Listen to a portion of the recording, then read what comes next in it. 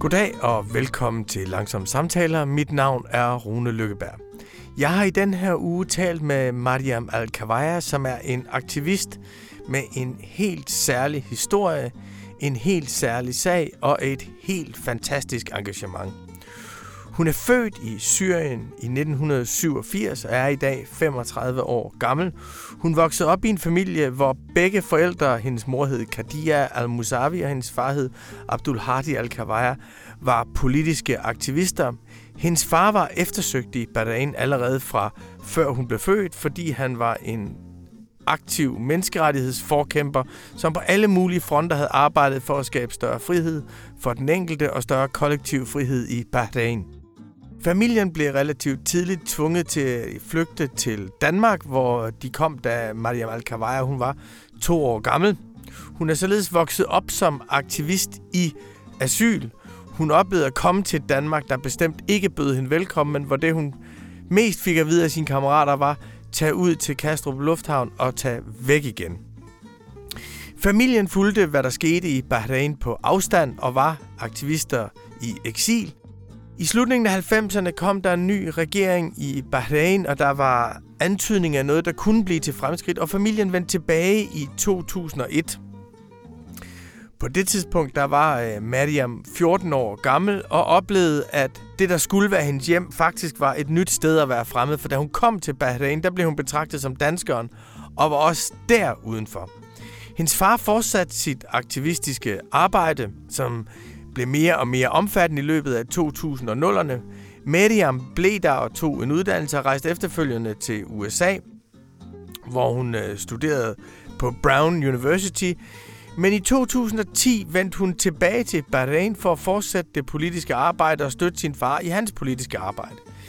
I februar 2011 indledtes det, der blev kendt som det arabiske forår, men som hun har en anden betegnelse for, som I kan høre i samtalen, som var en voldsom opstand mod regimet i Bahrain, og der var i nogle måneder en tro på, at det faktisk ville lykkes at skabe et nyt, bedre, friere og mere retfærdigt samfund.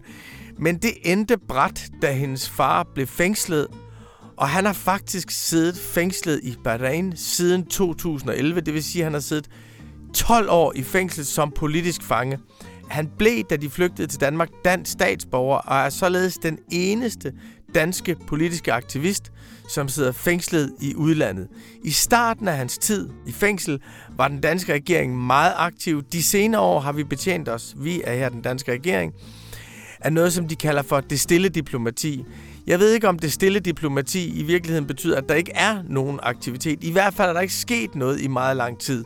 Det er en skandale, at vi har ladet den mand, som er dansk statsborger, sidde så længe, uden rigtig at gøre noget i de senere år for at få ham ud. Good evening and welcome to our viewers here in Denmark, and especially, and I think it is good morning to you, Maryam Al-Kawaya, who is with us from California.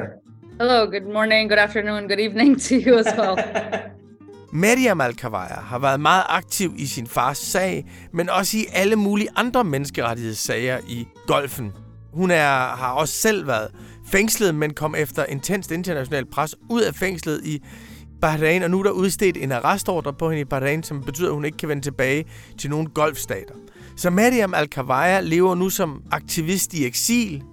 Hun fortæller i den her lange samtale både sin egen historie om, hvordan det er at vokse op i et politisk engageret hjem, om hvordan hun oplevede det arabiske forår, hvorfor hun føler, at den danske regering ikke lever op til sit ansvar i hendes fars sag, og hun fortæller om, hvad vi kan gøre i Vesten for at hjælpe dem, der kæmper for frihed og retfærdighed.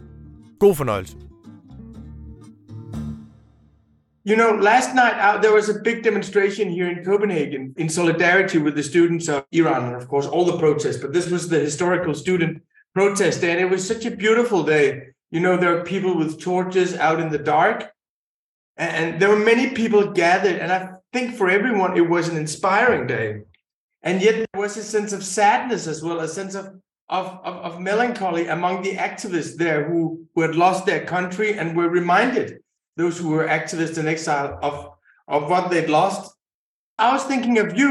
What is it like to be an activist in exile, to fight for a people that you cannot speak for because you're not there and you want to fight for them? but you cannot really speak for them because they are at the spot where it is. And I was thinking of that last night. What is it like to be an activist in exile? I think it's incredibly difficult. Like, I think there's also the question of how long you've been an activist in exile, right? Like, I think for me, one of the most difficult things in 2011 was that when my father was arrested so violently in front of my family and I wasn't there, there was this sense of what could I have done if I was there? Like, is there something I could have done to protect my family that I couldn't do because I was in exile, because I was abroad? And then there was also the question of, would it have been different to be surrounded by my family going through this, right? Like, I was completely on my own 24/7, traveling from country to country, doing the advocacy that I was doing. But even in those moments of silence, I didn't have someone to share my trauma with, to share my tragedy with. And in some ways, albeit it's different types of trauma, because I wasn't subjected to what my family was subjected to. I didn't watch my father get arrested the way he did. And at the same time, they had each other. They had each other to move through that trauma, through that tragedy, through the feelings of it, whereas I had to do it by myself. And I think that that's one of the things that happens when you're in exile, when you're abroad, is that you don't have that sense of community, of grieving, of moving through trauma, of trying to heal. Because especially, I think in our culture, when we talk about Bahrain and the Middle East and so on, community healing is such an important part of our societies. And so when you lack that type of community healing, it makes it so difficult. And so that's I think, personal side of it, the emotional side of it. And then there's the more political aspect of it. And I think you're exactly right. And I've said this, for the past 10 years, when people ask me, well, what does it feel like to be speaking on behalf of the Bahraini people? And I always say, I'm not. My job is to work as a loudspeaker, to take their voices and bring them to you. But I'm not speaking on their behalf. I don't have the right to speak on their behalf because I'm not there. And so my job as an activist, as someone who's a part of that movement, is to recognize also that because I'm abroad, it means that I don't have the experiences of those who are inside Bahrain. And my job really is, I have my own opinions and emotions, and of course, around everything that happens. But when it comes to the situation on the ground and what's going on there, my job really is to lift their voices that are being silenced by the government and make sure that they're heard in other places around the world. There's also a phenomenon that you've described in an article in 2016, and it's about survivor's guilt. And when I read it, it's a very beautifully written article. When I read it, I thought everyone should read it to understand the refugees that are around us, or the exiled people that we live through, because people tend to ask, well, how are you doing with your country? And aren't you happy about the uprising? But could you explain this sensation of survivor's guilt? Yeah, of course. And I mean, I think my situation is quite interesting because I didn't grow up in Bahrain, right? I grew up in Denmark. And so my experience is quite different, I think, from a lot of people who spent their entire lives in their home countries and then left as refugees. I was a refugee when I was 1.5 years old, so I don't remember a lot of it. But I think, when it comes to survivor's guilt, the thing that happened is that when I left Bahrain after having been there, after having been part of the protest, having witnessed people get killed. I watched, people get shot. I almost got shot multiple times myself. When I would leave our home in the morning, I would say goodbye to my family, not knowing if I was going to see them again, right? Like, this was the mentality of the protest movement, I think, of the Arab Spring, is that you never knew if today was going to be the day that you died, going out and demanding your rights and demanding democracy and so on. And so there is that feeling of being, again, like there's this feeling of being a community, of belonging within a group, because we're all going out and asking for these things. We're demanding, democracy and human rights. And when I left Bahrain, there's this very illogical, unreasonable idea that gets stuck in your head, which is that if I had been there, then other people would have been saved. So even though, like, when I sit down and I logically think about it, I know it's not true. I know it's not real. I know that even if I had been there, I would not have been able to protect my father from those police that day. I know that if I had been there, it doesn't mean that my father wouldn't have been tortured. I probably would have been arrested and tortured with him. But there is this trick that your mind plays on you that if you had been there, if you hadn't survived where others didn't, then they might have survived. And so it's a very difficult, heavy experience. And I think it's part of PTSD, right? So when we talk about post-traumatic stress disorder, which I actually like to call CTSD because it's continuous, it's not post. Like for many of us, it never ended, right? It's still happening. And so when you're going through continuous traumatic stress disorder, and you're reliving these traumas, a lot of times there is this illogical thought of, but if I had been there, things would be different. If I had been there, I could have protected someone. I could have saved someone. If I had been arrested, then that other person would have not been arrested. And of course, it's not true. It's not real, but that's how our psyche works. And I think one of the things is that it's not just in your waking hours that you think about this. It's not just that it affects everything that you do. Like I couldn't take even hours off, like to go outside or to spend time with my friends because I felt so guilty doing that, because now I felt like I had the responsibility to protect others where I failed because I wasn't there physically. But it even comes to you in your unconscious. So like I used to have nightmares all the time about how there was a woman poet who was arrested and tortured in Bahrain. And I kept dreaming about her, about how if I had been there, if I had been arrested, she wouldn't have been arrested. Or how if I had been there, I could have protected my father from the riot police when they came to take him. And so it manifests itself both in your waking hours and in your sleep. You were born in a family of political activists. Your father is a very known activist, but your mother was an activist as well. And like you said, you fled Bahrain very early and came to Denmark. How did it shape you growing up in a family of political activism like this? Well, I think, with my parents, it wasn't so much like the framework of how we grew up was quite interesting because it wasn't so much political. It was more about values and principles. And so it was about instilling the idea that if you see an injustice and you don't do anything about it, then you lose part of your humanity. That if you are able to live with yourself, knowing that other people are being subjected to injustice or oppression, then there is something there that's lacking. One of the things that they taught us was that, when we would go to sleep at night, one of the questions we would ask ourselves is, what did I do today to make my society, my community, the world a better place? And it doesn't have to be something grand, right? You don't have to start a revolution or, start a union or whatever it is. It was more of did you do an act of kindness to a neighbor? Did you do an act of kindness to a friend or, a colleague or someone like that? And so understanding that, standing up and doing the right thing can matter in the very, very smallest detail of your everyday life, wherein you're trying to make life better for everyone around you, regardless of, whether it's the kid in the playground with you that day or whether it's a teacher that you were nice to or whoever it was. And so understanding it from the very minimum part of it, from that perspective, and then growing out of that into something much bigger of, yes, we even need to take care of our societies. We need to make sure that our societies respect every human being, that every human being is treated with equity and with dignity and with respect and so on. And so that was the main aspect of it. And then my father was very, very good at asking us questions and then he wouldn't give us the answers. So he would make us really think about it. Taking us to school in the morning, he would ask us the question of, well, society or the population of people, they're like this huge giant. And the government is like this very, very tiny man. Why is it that this huge giant is sitting there in chains on his knees and allowing this tiny, tiny man to control him? And, all of us would be like, yeah, why is that? Like, why is it that we are so many more and we can't, and we still listen to like what the government decides we have to do and so on. So like, he really made us like question these things or think about these things and never giving us the answer, which forced us to come to our own conclusions as well. And I think that this was a big part of what my parents really instilled in us, is thinking for ourselves, is asking these big questions, but then giving us the space to arrive to our own conclusions. When you've been staying in Denmark, there were some political changes in Bahrain in the end of the 90s. What was the country that you returned to, and what were your expectations at the time?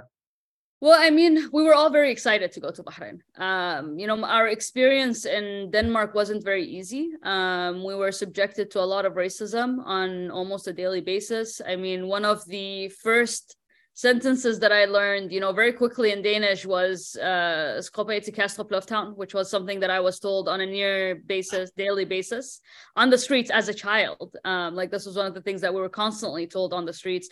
We used to receive hate mail from our neighbors, all the time telling us to leave and things like that. So our experience in Denmark, although obviously we have a lot of beautiful memories, and Denmark is also home, but we also had a very difficult racial experience growing up in Denmark. So I think there was a lot of excitement because there was this idea that Bahrain was the place where we would belong, right? Like we would go and we would fit right in and everyone looks like us. And it would be like suddenly we're part of the majority, not the minority anymore, and so on.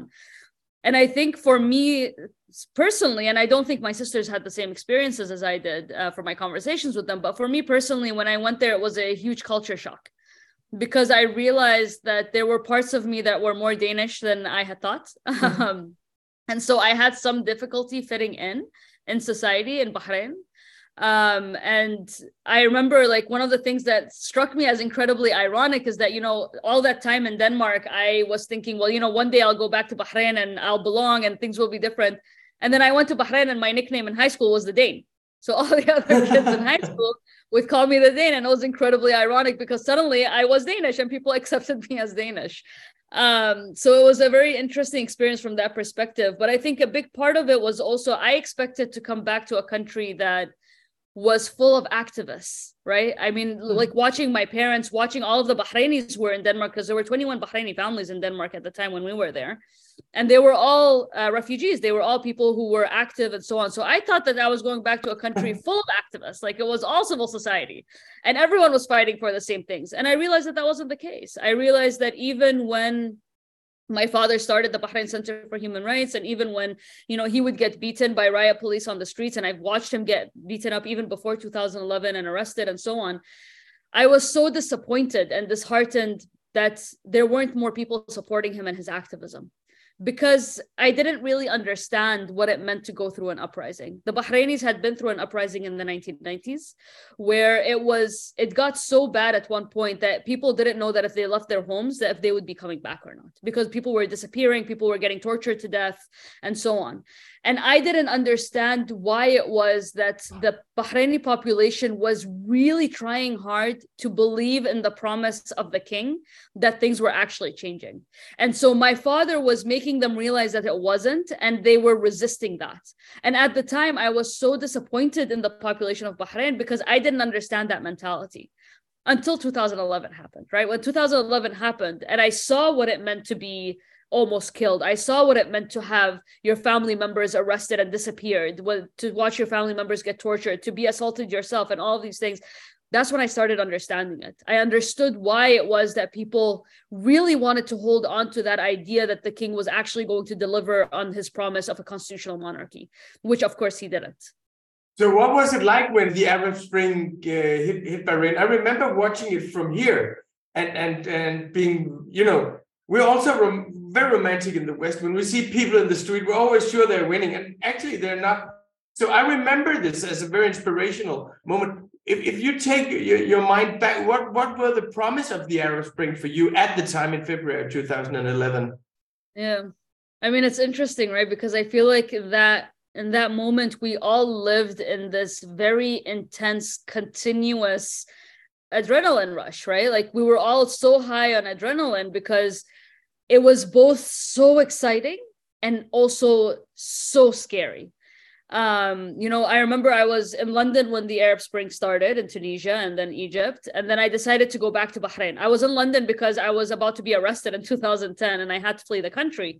And so when the Arab Spring arrived in Tunisia and then Egypt, and we started organizing for protests in Bahrain, I was like, of course, I'm not going to miss out on this. So even though there was a risk that I would be arrested, I decided to book a ticket and go back to Bahrain. Unfortunately, I wasn't arrested because the Bahraini government was already worried about the protests coming to Bahrain. So they didn't want to create more of a reason for people to take to the streets. So I wasn't arrested at that point. And I remember there was this massive excitement. Like I remember sitting in the living room with my family watching Mubarak step down. And just that moment of sheer joy and disbelief that they actually succeeded. That they actually were able to make Ben Ali flee the country. They were actually successful in making Mubarak step down. It was just this intense joy and disbelief that this could actually happen. And I remember, we had decided that the 14th of February was going to be our day. That was a day we were going to take to the streets, and we were going to demand democracy and human rights and, return to the promises that the king had made and so on. And it was this, it's not, and I think it's interesting because a lot of times people talk about the Arab Spring in 2011 as if the fear had been broken and no longer existed. And I don't think that that's true at all. I think that what happened is that we found something that was more important than our fear. The fear was there. And the reason the fear was there was because the consequences were very real. We knew that we might be killed. We knew that we might be arrested and tortured. We knew that, all of the most horrific things that you can imagine happening to an individual could happen to us. So the fear was still there because the consequences were still there and very real. But we decided that what we were fighting for was more important than our fear. And that's why people took to the streets, right? And so there was this, for the first time, the way that I like to describe it, it's as if you've ever been swimming and you've been underwater. It's that feeling, existing in Bahrain was that feeling. It was that feeling of being deprived of oxygen underwater.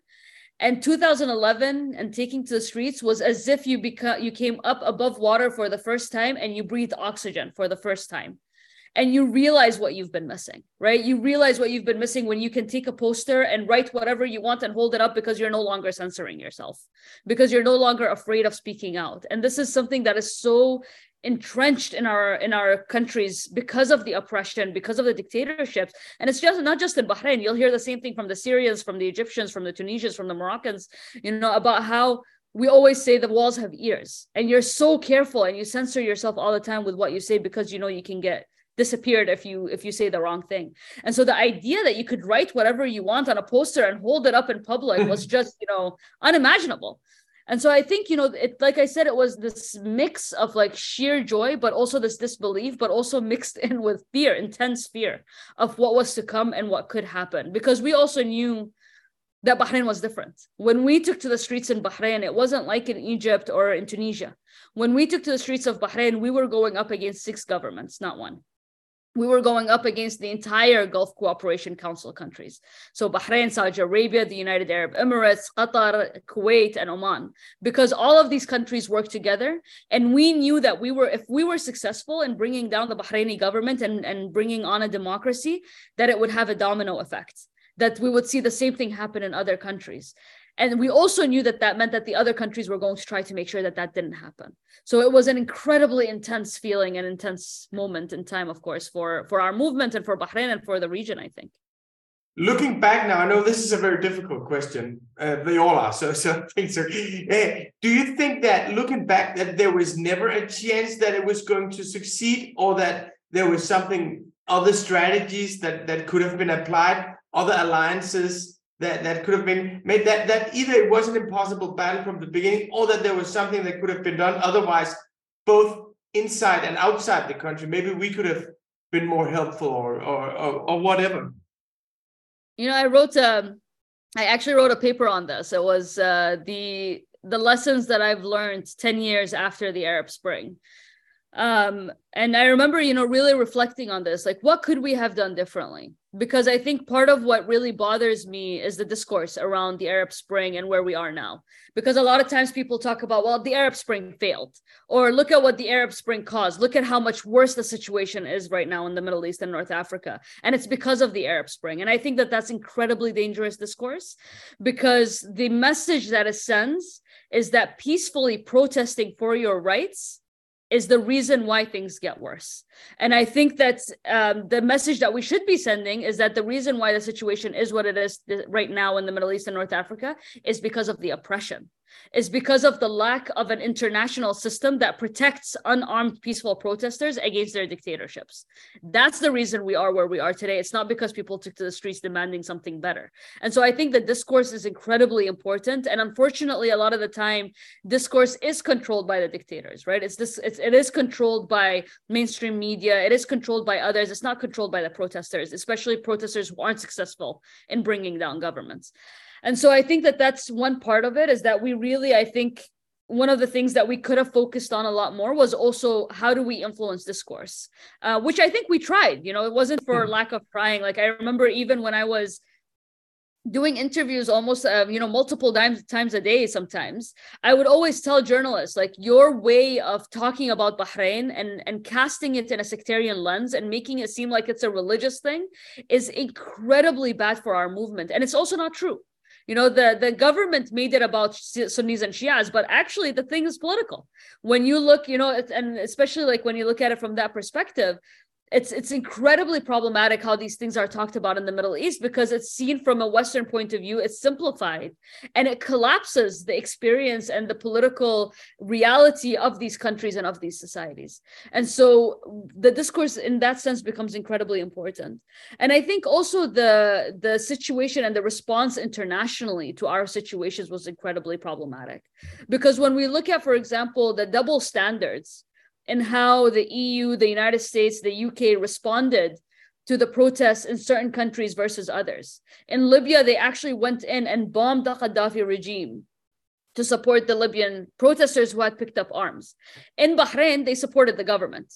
In Bahrain, and also even now when you look at situations that are more recent, before the Ukraine war, when the Russians had sent in military forces into Crimea, there was worldwide international condemnation against the Russians. But when the Saudis and the Emiratis sent in military, jeeps to attack the Bahraini population and support the Bahraini government, military jeeps, which by the way were made in the United Kingdom, there was no international condemnation. When Hillary Clinton was asked about this as Secretary of State, her reaction was, well, Bahrain has the sovereign right to invite foreign troops into the country. And so when you look at the double standards of how human rights and democratic values and principles are applied, you'll see that especially in the West, where we talk about how human rights and freedom and democracy is so important to us as Danes, as Europeans, as people in the West, where we talk about how important these things are, but then we don't apply it when it comes to countries that are allied to us. And I always say, if you want to know whether a country actually respects and holds the principles of values of democracy and human rights, don't ask how well they apply it to their enemies, because that's easy. Ask how well they apply it to their allies, how well they apply it to their friends. And unfortunately, when it comes to the EU, when it comes to the United States, when it comes to the UK, and when it comes to their allies in the Gulf, human rights and democracy is not a priority, nor is it applied as a principle and a value.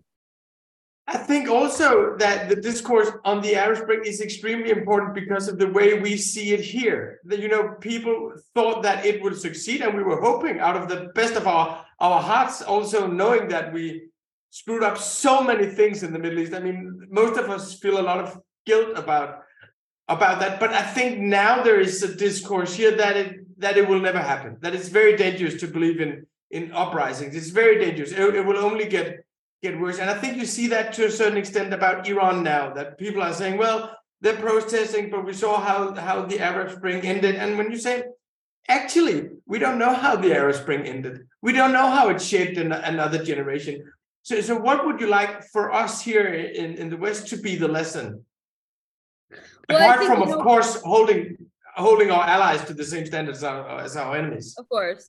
Yeah, I think that would be a number one thing. I think the other thing is also when we look at Middle Eastern countries, I think, one of the things that's interesting to me when we talk about 2011 in the Middle East, a lot of times in the media, when they talked about the Arab Spring, and I actually don't like the term Arab Spring either, because it was a Western imposed name to our movement. I think, in the region, we'd like to call it revolutions of dignity or uprisings of dignity, because Arab Spring is very, first of all, spring is very romanticized, like the kind of, when you look at what actually happened to people on the ground, the killings, the torture, the brutality, you wouldn't call it a spring, right? And I think also the using the term Arab, not everyone in the region is Arab. There are Kurds, there are, Amazigh, there are other people, and to call everyone Arab is also problematic, because it excludes so many people in the region who are part of these movements. And so I think, even in the terminology, there's a problem.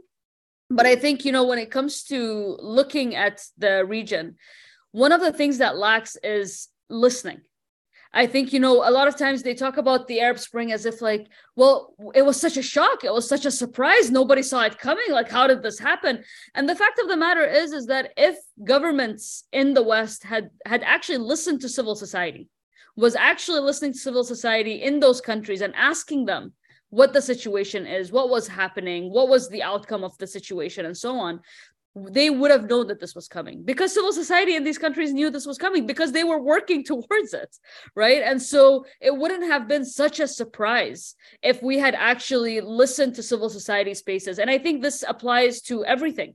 You know, when we talk about climate justice, for example, and the situation right now with the climate change, if people had listened to climate change activists back when they were talking and screaming and yelling about climate change and the destruction that is happening to the world and so on, if we had actually listened to them, hopefully we wouldn't be where we are, right? Because we actually listened and we knew that this was coming. And so I think that's part of the problem that we have today, is that we really need to start listening to activists and civil society, because they're the ones who know that what they're talking about and what's happening. The other thing I think is that we really need a shift internationally in how we respond to peaceful movements for change, because the way that the international, mechanisms are set up today, when we talk about international law, when we talk about all these different things, we do have institutions that are supposed to respond to human rights issues and to human rights violations and crimes, but these institutions are political institutions, which means they only apply where political entities want them to apply. So they don't apply usually in the Gulf, right? Because a lot of people don't want to go, in adversity to the Gulf or to call out the Gulf. We saw what happened when Sweden, talked about women's rights in Saudi Arabia, and nobody stood by them. Not even their European allies stood by them to say, yes, good job. You should talk about women's rights in Saudi Arabia. And so what we need is a system, a legal system preferably, but a system nonetheless that protects human beings who are trying to create change peacefully. Because what we have right now, we have a system that becomes activated when there is an armed resistance, right? When we have armed resistance, suddenly the laws of conflict is used, right? The international laws around conflict. And so what that does is that it sends a message to people that actually you're more protected under international law if you pick up guns than if you don't. If you pick up guns, there are laws that can be applied to you and that will protect you more, whether it's for prisoners of war, or whatever it is. But if you don't pick up guns, there's actually no protection. Whether you get tortured or imprisoned or killed or whatever it is, that's a sovereign issue. And suddenly the international community is like, hands up, we're only going to do so much to protect people. And I think that is so incredibly problematic, because I think that's the result of the Arab Spring today, is that the message that's been sent to the new generations is that peaceful struggle doesn't work, is that peaceful resistance and peaceful uprising, which was what our generation learned. And that's why we did what we did in 2011. We wanted to use peaceful method and peaceful resistance to bring about change. The new generation, they're learning the exact opposite. They're learning that peaceful resistance doesn't work, that peaceful, activism doesn't work, and that the only way you can bring about change is through violence. It's through picking up guns. It's through fighting in that way. And that scares me a lot, because I think that the current situation, whether in the Gulf or throughout the Middle East and North Africa, and many other countries around the world today as well, I don't think our situation is sustainable. I think there is going to be another wave of protests, another wave of attempting change. But I think that the generation that is going to lead that wave is not going to be like us. They're not going to come out with flowers, and nice chants and trying to give roses to police. They're going to come out and want to fight back, because violence is all they've known from the governments. And the message that they've received is that peaceful protest doesn't work. When it comes to this issue, we have this uprising in Iran at the moment, which in my view, I know there has been few incidents in few provinces of Iran, but all in all, these are incredibly peaceful protests, thinking of what they're up against. They're different from other protests in Iran because they're decentralized. There's no head of the snake. There's no Mousavi this time that you can take out. And I think they're extremely inspiring for young women that are protected by young men who want to be men in a different way, and their fathers are learning it. So the thing you said in the beginning with the fear and the adrenaline at the same time, I feel that very much with this Iranian situation, because they demand our support and they needed everything we can get. On the other hand, it's very hard for me, but I have limited view. It's very hard to see an end game that's not incredibly violent here. How do you see this situation? I mean, obviously, I stand in solidarity with the movement in Iran. And I really hope that they are able to bring about change. But I do think that, again, a lot of that is related to how the international community reacts to it, right? Like, I think that there are mechanisms that can be used to hold the Iranian government accountable. And that's not in the sense of, Western hegemony and the West trying to come in and take over as they have in other situations. Like, I'm not someone who supports, full sanctions on a country, because I think that at the end of the day, we've seen this in Iran, we've seen this in other places where full sanctions actually affect the poorest of the poor in the country and not the people in charge. I believe in targeted sanctions, where you're targeting individuals within the government who are responsible for the crimes that are happening and so on. And we've seen this happening with Russia. Why is it that the international community was so fast to react with Russia? And that was a good thing. I mean, that's something that we all supported. The international community needed to react to the Russian invasion of Ukraine. But why is it that they can do the right thing when it comes to Ukraine, when it comes to Russia? But when it comes to the Middle East, I mean, the Russians did the exact same thing, if not worse, in Syria. And yet we did not see an international reaction that was appropriate or that held the Russians accountable when it came to Syria. And are we going to see that in Iran? Are we going to see the international community actually coming together to hold the Iranian government accountable? And I think part of this also is about the double standards, right? Part of the reason why so many people look at the West with an eye of suspicion when they react to situations like Ukraine or Iran and so on is because of the double standards. It's why is it that when it comes to certain countries, you're willing to act and other countries, you're not willing to act? And so the double standards actually come back and bite us because as Europeans, when we're trying to do the right thing, because people are like, but why are you suddenly now interested in doing the right thing? Why weren't you interested in doing the right thing when it came to other countries, right? And so I think that we really need, as they say, a coming to Jesus moment of like really starting to think about what are the things that we need to change internationally within the systems and so on, to make sure that in the future, when people rise up, when populations demand change and so on, that they are protected, that internationally we're coming to each other's aid. And I think part of that is the solidarity amongst movements, because our governments do such a great job learning from each other of how to oppress us and how to crack down, when we're talking about Bahrain and others. And our movements need to do a better job of standing in solidarity with each other. So when the Bahrainis come out and stand out with the Iranians, and we stand with the people in Mexico and the people in Chile, and, the women fighting in Poland for their rights and in other places and in Hungary and so on and so forth, when we start to actually, as movements, connect with each other and learn with each other, I think that's when we become so much more powerful. And so I think with Iran today, one, we need better international response and holding the Iranian government accountable and not falling for window dressing changes, like when the Iranian government comes out and says that they're, getting rid of the moral police. And then people are like, are they actually, was that, a slip? Was it actually happening? And so on. So not falling for things like that, which is window dressing changes that doesn't actually change the root of the problem, right? Because yes, the hijab, the headscarf, has become a symbol of oppression in Iran because it's forced on women. And the problem goes way beyond that, right? It's not just about the hijab. It's about an entrenched system of lack of human rights and freedoms. That's what it becomes about. And so there really needs to be that understanding that it goes beyond that. And window dressing changes aren't going to make that difference. We need real incremental change from the inside that actually shifts the political situation in the country. So I think, from an international perspective, that needs to shift. And then also, of course, solidarity amongst movements. And so people actually standing together, activists supporting each other and so on. I spoke to Masih Apahari, the filmmaker who was imprisoned, forced to make confessions and then managed to flee Iran. And he was all the time, I spoke to him 20 years ago and I spoke to him again recently. And he was always very skeptical of revolution as a method. He said, well, he's seen so much political violence. And he was part of the wing that believed we take these small liberal steps. Now we can play music. Now women are allowed to the football stadium. For each step, it will improve our lives a little bit more, and they will make it easier for us to organize, to get real structural change. And in many countries, there's this, you tried making small steps, like happened in Iran also after you came back. This is one way of looking at it, that these small steps will be helpful, and we want to avoid political violence because violence will always enable the people with the biggest guns. And then there's the other way of seeing it, saying, well, we've done this for decades. We gain 5 steps and then they take 1 kilometer away from us. We need a revolution. How do you see these methods?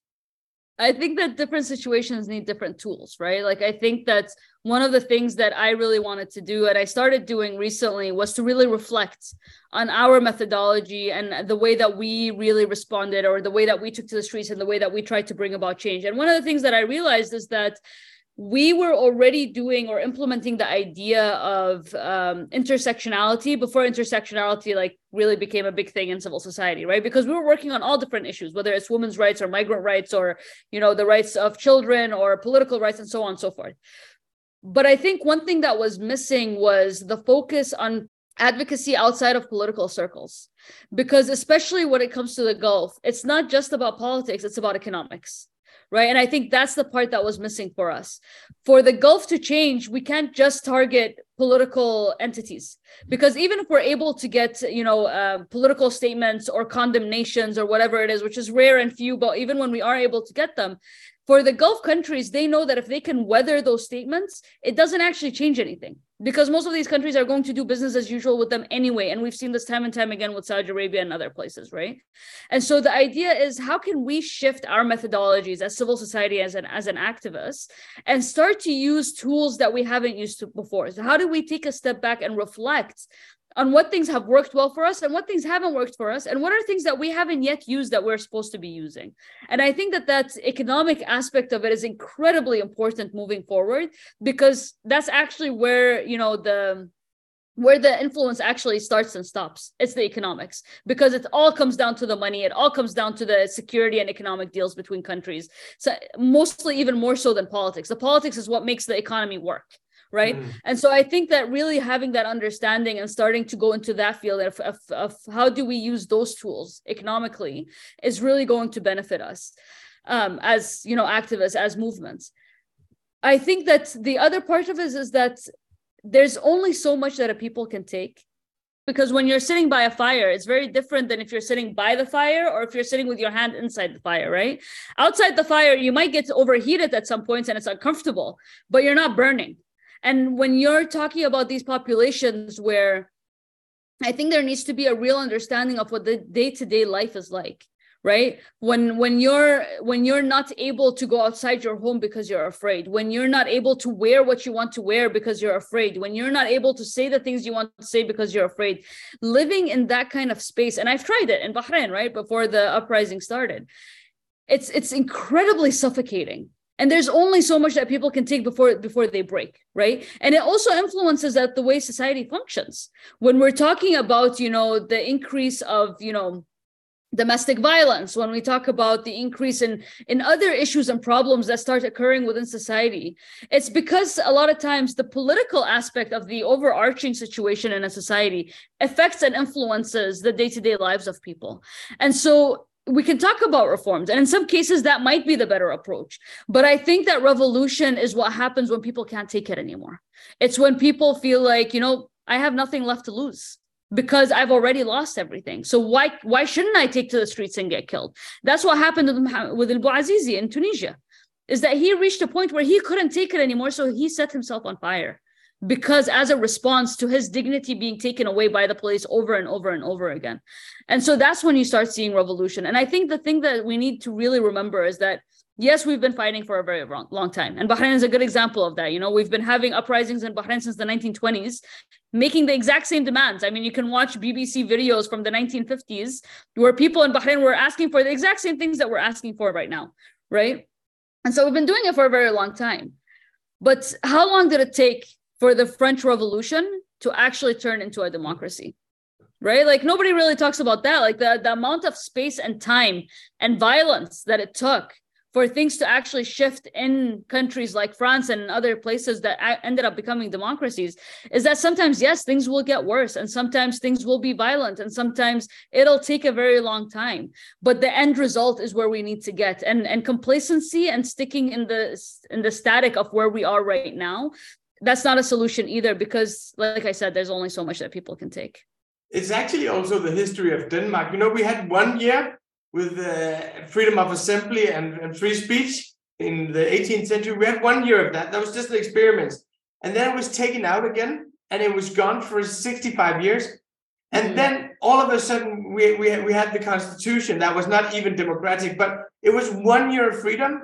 And people thought, oh, that was a crazy experiment. Let's never do that again. And then it re-blossomed. I want to ask you here in the end, Mariam, about your father. He's now been in prison for more than 10 years in Bahrain. He's been exposed to torture. He's been abused.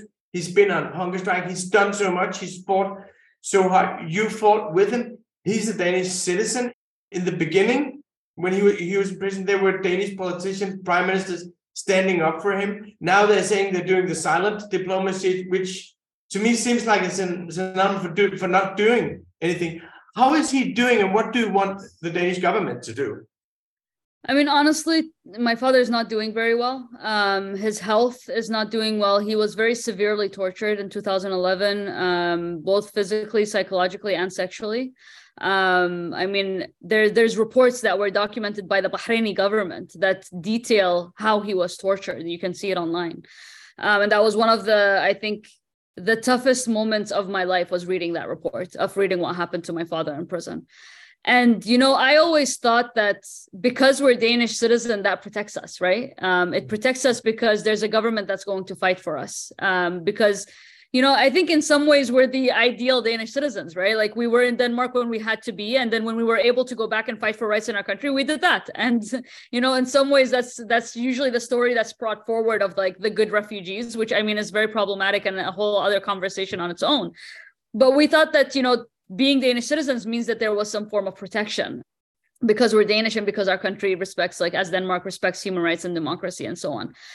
And I think that unfortunately that hasn't quite been the case. Even for myself, when I was released from prison because there was such heavy international pressure for my release internationally. And a lot of it came from other places than Denmark. It came from the UN Office of the High Commissioner for Human Rights. And it came from other places. And there were several governments that called for my release. But I think I am quite disappointed with the silent diplomacy approach, not because I don't think that people aren't trying. I think there are people trying. There are politicians who really care and who do want to see my father released from prison. But I think we've now reached a point where my father has been in prison for almost 12 years. And it's been 10 years of silent diplomacy. I don't think we need more time to prove that silent diplomacy is not working.